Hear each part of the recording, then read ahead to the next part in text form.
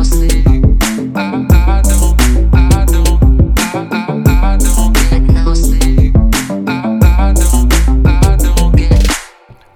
to the Longevity Lab podcast. I am your host, JT Bugas, and today we're going to be diving into the only two things you need to do to get stronger. So, there's definitely more than two things that help you get stronger. But these two things are the meat and potatoes, as they would say in the Midwest where I'm from. And so these are the things that you really want to get in line first and make sure that you're doing first. And again, there's other helpful factors, and we are going to touch on those helpful factors. But these two things, if you're not doing these, you got no hope. You got no chance. And so we want to make sure that we're doing these first, that we understand how to do them and where their benefit lies. And so really, if you're not doing anything else right, you can still get stronger by just doing these two things. And so again, we're going to touch on the other helpful factors that you do want to do along with these two, but this is your bread and butter right here, these two things. So without further ado, let's jump into what those two things are. So number one is going to be managing your intensity. And this is something that took me a long time to learn, to be very honest. It took me years because at first I was very, very concerned with volume. Volume meaning like how many sets am I doing? How many exercises am I doing? How long am I in the gym? Am I doing a bajillion different exercises for a bajillion different sets? That's volume. It's basically how much work that you're doing. And I over-prioritized volume at first, which didn't mean I wasn't working hard, but it did mean that I was using up a huge amount of my gas tank and not getting a lot out of it. So that's where intensity can come into play, is that you don't have to do quite as much, but you can get more out of it. And so a lot of times when you're doing lots and lots of volume and lots of exercises, that stuff at the end of your workout is not quality work. You're not doing a lot to stimulate extra muscle gain because you're just dog tired. And so you're not able to put intensity into it. And so when we actually bring volume down and we bring intensity up, that's where we get the secret sauce. That's what really, really works, because it's our intensity that determines muscle growth. If you're casually curling 5 pounds, at some point you're probably going to get tired, and at some point you're probably going to reach failure where you can't do any more reps, but it's not very effective for building muscle. But if you're curling 30s or 40s and you're really getting after it, and it only takes you 8 to 10 reps or something like that in order to reach the point where you can no longer do any more reps, now we're talking. Now we're stimulating some muscle growth. Now your muscles are like, hey, damn, this guy's asking me to lift weight, or this girl's asking me to lift weight, and I can't do this that well. This is hard, so I'm going to get stronger. And so that's really where intensity comes into play. And again, there's the fortunate byproduct of you don't have to do as much volume. You don't have to spend as much time in the gym doing a whole bunch of different exercises to get the results that you want, which is pretty fucking cool if you ask me. But how can we actually measure intensity? Because this is very, very important. And this is something that is a trap I think that a lot of us fall into, is that we think we're working really, really hard. And we are working hard. I'm never going to discount that, because if you're in the gym, if you're lifting weights or doing cardio, guaranteed you are working hard. That's why we're there, right? But I do believe that most of us leave something on the table where we can bring our intensity up more, still not past that point where it's going to then have negative effects, because like you're going to failure too often, you're tiring yourself out too much, things like that. But I do think there is, for most people, a gap between what we think is high intensity and what truly is our high intensity. And so first and foremost, we need to be brutally honest with ourselves about what that intensity looks like and how much we are really absolutely bringing it. And so we can actually measure intensity in two different ways. These are the two ways that I use with myself and my clients. And so they're what's called rating of perceived exertion, which we're going to call RPE during this conversation, and reps in reserve, which we'll call RIR. And so rating of perceived exertion is a simple 1 through 10 scale. And this is totally subjective to you and how you're feeling. And so a 1 is giving no effort. This is you sitting on the couch, bag of chips on your chest, not moving, watching football all day, activity level 0. So that's, I think I said 1, but that's 0 basically. It's just not moving at all. 10 is, I can't possibly do any more work. I'm about to die. Like, I am trying as hard as I can. I'm running as fast as I can. And at any moment, I might pass out because that is how hard I am working right now. And so this is the scale that we use to determine where our intensity level is. And so typically, we want to be hovering at about that 8 out of 10, roughly, because that's going to be a high enough intensity in order for our body to be challenged, to become uncomfortable, and then thus to want to change and adapt. Because we don't put our body in that challenging and uncomfortable place, it doesn't care about changing. It doesn't care about adapting because there's no challenge to overcome. There's nothing to get stronger to. If your body can do it relatively easily, it has no incentive to change. It has no incentive to get stronger. And so we have to push it into an uncomfortable place. And at about 8 out of 10 intensity is typically where we're going to see that without, again, spilling over into that area where you're going 9 out of 10, 10 out of 10. And then you're just asking for too much recovery demand from your body. And you're just simply maybe not doing harm, but you're not going to see the results that you really want because it's going to be difficult for your body to both recover and adapt. We don't want it to be focused as much on recovery. We want to make that part easier. We want it to grow and adapt. And so that's where we do want to back off from like 10 out of 10 effort.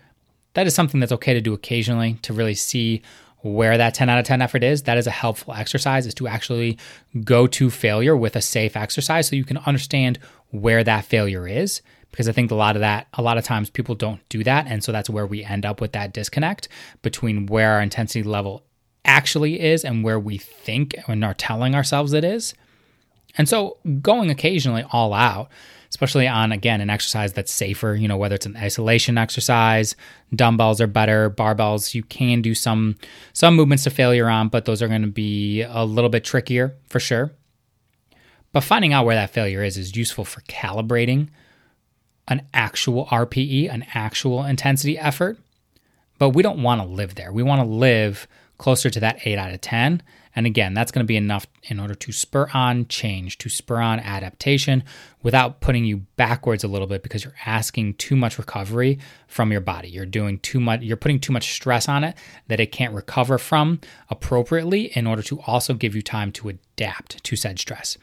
But again, if we're just hovering around like a 5 or a 6 out of 10 intensity, we might get a little bit stronger. We might see a little bit of muscle growth, but really we're not challenging our body enough in order for the body to want to say, hey, I've got to change something here to meet the demands that are being placed on me. So if we go too low intensity, we're not going to make as much or any progress. If we go too high intensity, we're not going to make as much or any progress. And so that sweet spot is around that 8 out of 10. And now reps in reserve, RIR, is kind of inverted. It's kind of on the opposite end of RPE, meaning that like the difference between where you're at in RPE and that 10 is what RIR should be.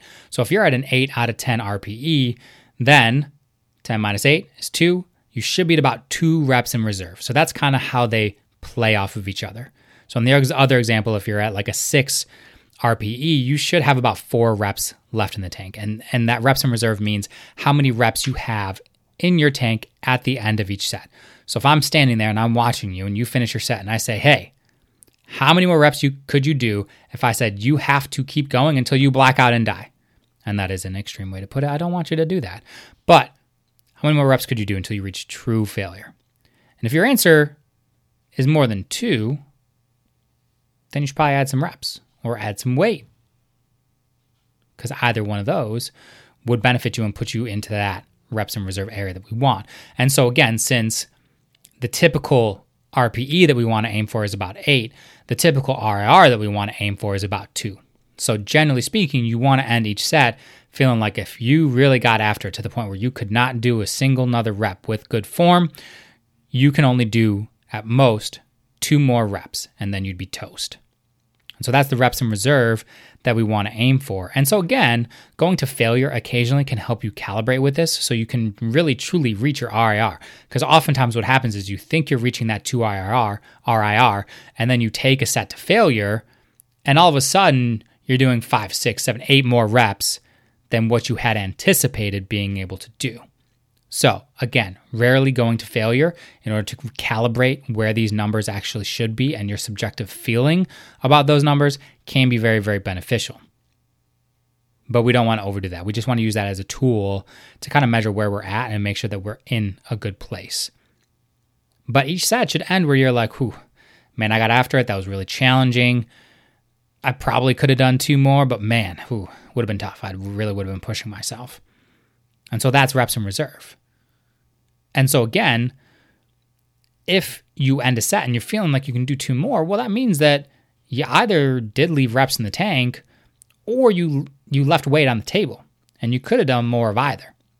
And so this is going to take us to the second thing that you need to do to get stronger, which is progressively overload.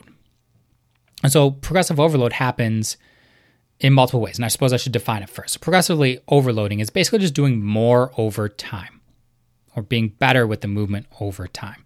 So again, there's multiple ways you can do this. Doing more would be like adding reps, adding weight, changing your rest periods, changing your tempo, but you can also get better at certain exercises and certain movements, and that counts too. So if you improve your form, if you go across a greater range of motion, both of those things are progressive overload as well. Now, the most fun and the typical ways that we chase progressive overload in order to simplify it is to add reps or to add weight. And so again, that RIR is going to come into play for understanding when you can do that. So if you end that set and you're like, I could have done 3 or 4 more, well, then it's like, cool, like do 1 or 2 more to put you in that spot where you're actually at 2 RIR, or add weight so the number of reps that you do actually falls at that 2 reps in reserve. There's multiple ways to do this. But again, the easiest way is to kind of add reps until you add a few more reps from where you began. And then once you're able to add a few more reps at the same weight, then that's when you increase weight and you kind of go back down. So let's take a look at an example of this. So let's say your program is calling for doing deadlifts, 3 sets of 8 by 10. And let's say you can get 3 sets of 8 at 135 pounds. So one of the best ways to attack this is to do, obviously, that 3 sets of 8 at 135 pounds in week 1. In week 2, all we want to do is just add a rep. And if you can, add a rep to each set. So 3 by 9 at 135 pounds.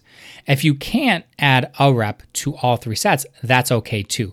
We just want to add at least a rep. That is 135 pounds extra that you lifted that week versus the week prior. That is an increase in volume. That is progressive overload. So don't get stuck being like, oh man, I only did 1 more rep this week. Great, that's phenomenal. Again, if you can do more and fight for that extra rep on all the sets that you're doing. But even just doing 1 more rep absolutely counts as progressive overload. Doesn't have to be on a large scale.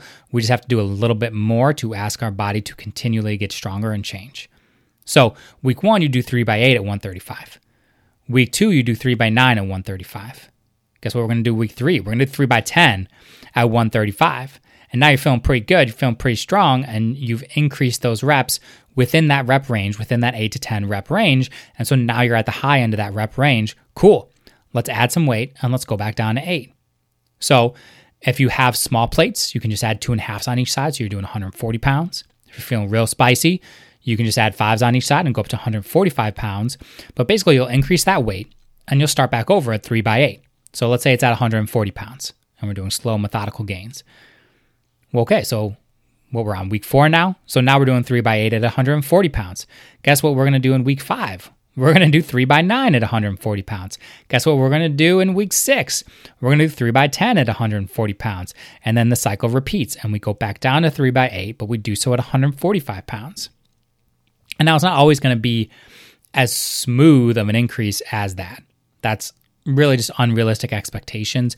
If you're early on in your lifting career, you are going to see more noticeable and more consistent gains across the board more quickly like that, because you are getting not only muscle and strength adaptations, but also neural adaptations. Your brain is getting better at executing the movement, which helps you to get stronger. You're literally just getting more efficient and effective at the movement, and that adds strength. So you're able to move up a little bit more consistently. But the more experience that you get, the slower that progress is going to be.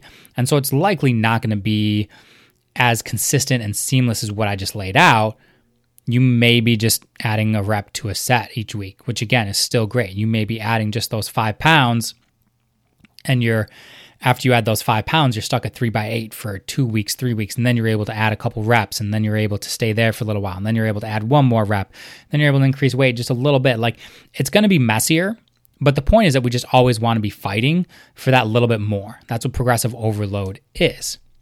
And so that example, so you can see, the more idealized version of it, but understand that it's not going to be that clean cut and easy. It's going to be a little bit messier, and that's okay, as long as we're continually fighting to add that extra rep or add that little bit of extra weight. And again, like, you can even increase volume by adding sets, but that's adding time to your workout as well. So for the most part, I don't often do that. I want you to work on your intensity and your overload, because those are going to be the two most important things for stimulating that strength growth. And so that's really what it comes down to. Manage your intensity and work on progressively overloading movements. If you do both of those things really, really well, you are absolutely going to get stronger. You're absolutely going to add muscle, and you're going to be able to do it for as long as you're lifting. These are foundational principles for strength training and for being able to get stronger and add muscle forever, because that's what we want, right? So I did mention there's other factors that are helpful for getting stronger. These are the two main ones. If you're not doing these, the rest of it doesn't really matter, because these are the things, the managing intensity, the progressive overload. This is the signal to your body that you want to grow muscle, that you want to get stronger. And if you don't have that signal, it doesn't matter what else you're doing, because the body never received the message that you want it to change. So we have to send the message first, and then we can add in other factors. So one important one, if you want to get stronger, it helps to eat enough calories. Our body needs to be well fed in order to get stronger. It doesn't mean you can't get stronger if you're eating less calories. Let's say you're in a fat loss phase. You can get stronger then, but it's a lot more challenging. It is much easier if you're eating enough calories, if you're at least at maintenance, if not in a surplus. And this especially comes with carbs. Carbs are our energy. Carbs contribute to performance. So we want to eat enough carbs. And we definitely want to get our protein too, because that's what's actually going to structurally add muscle. That is our building blocks, our physical building blocks of muscle, and a bigger muscle is a stronger muscle. And so we want to be able to repair and grow those muscles in order to get stronger, and protein is going to help with that. But again, it does matter too, just your general quantity of calories. Eating enough calories overall is going to make sure that you can get stronger more optimally. Choosing the right exercises helps too. So compound lifts are very important. Compound lifts meaning that they work more than one muscle group. They're not just isolating one muscle group. So things like squats, deadlifts, pull-ups, bench press, overhead press, rows, like those are the big ones. We want to use those compound lifts early in our workout, but we do want to throw in isolation work afterwards to emphasize the muscles, the more individualized muscles that we want to work. Nothing is like truly individual, but we can emphasize certain areas. And so we do want to throw in that type of work after our compound exercises. And if you're doing all compound, that is difficult to recover from too. So we do want to work in some movements that are a little bit easier on your nervous system, that aren't so taxing, that aren't so stability demanding, that just don't require quite as much effort. But we do want to do them after the big motor movements, the big compound lifts that are going to stimulate the most muscle growth. So those ones are going to be key for building muscle. We just don't want to abuse them, because then again, the recoverability goes down, because they're demanding movements. But choosing the right exercises helps. And then rest and recovery. We can't be training every single day unless our rest and recovery is on another world and expect to get stronger. It's too much stress. Exercise is a stress on the body, and so it is something that we have to recover from if we want to change and grow from it. Rest and recovery is absolutely necessary for getting optimally stronger. So get your sleep. Remember, low intensity activity is a recovery factor as well, so get your steps. And take days off. You don't need to be in the gym 7 days a week. Hell, you really don't need to be in them even 5 or 6 days a week. 3 or 4 days a week is amazing.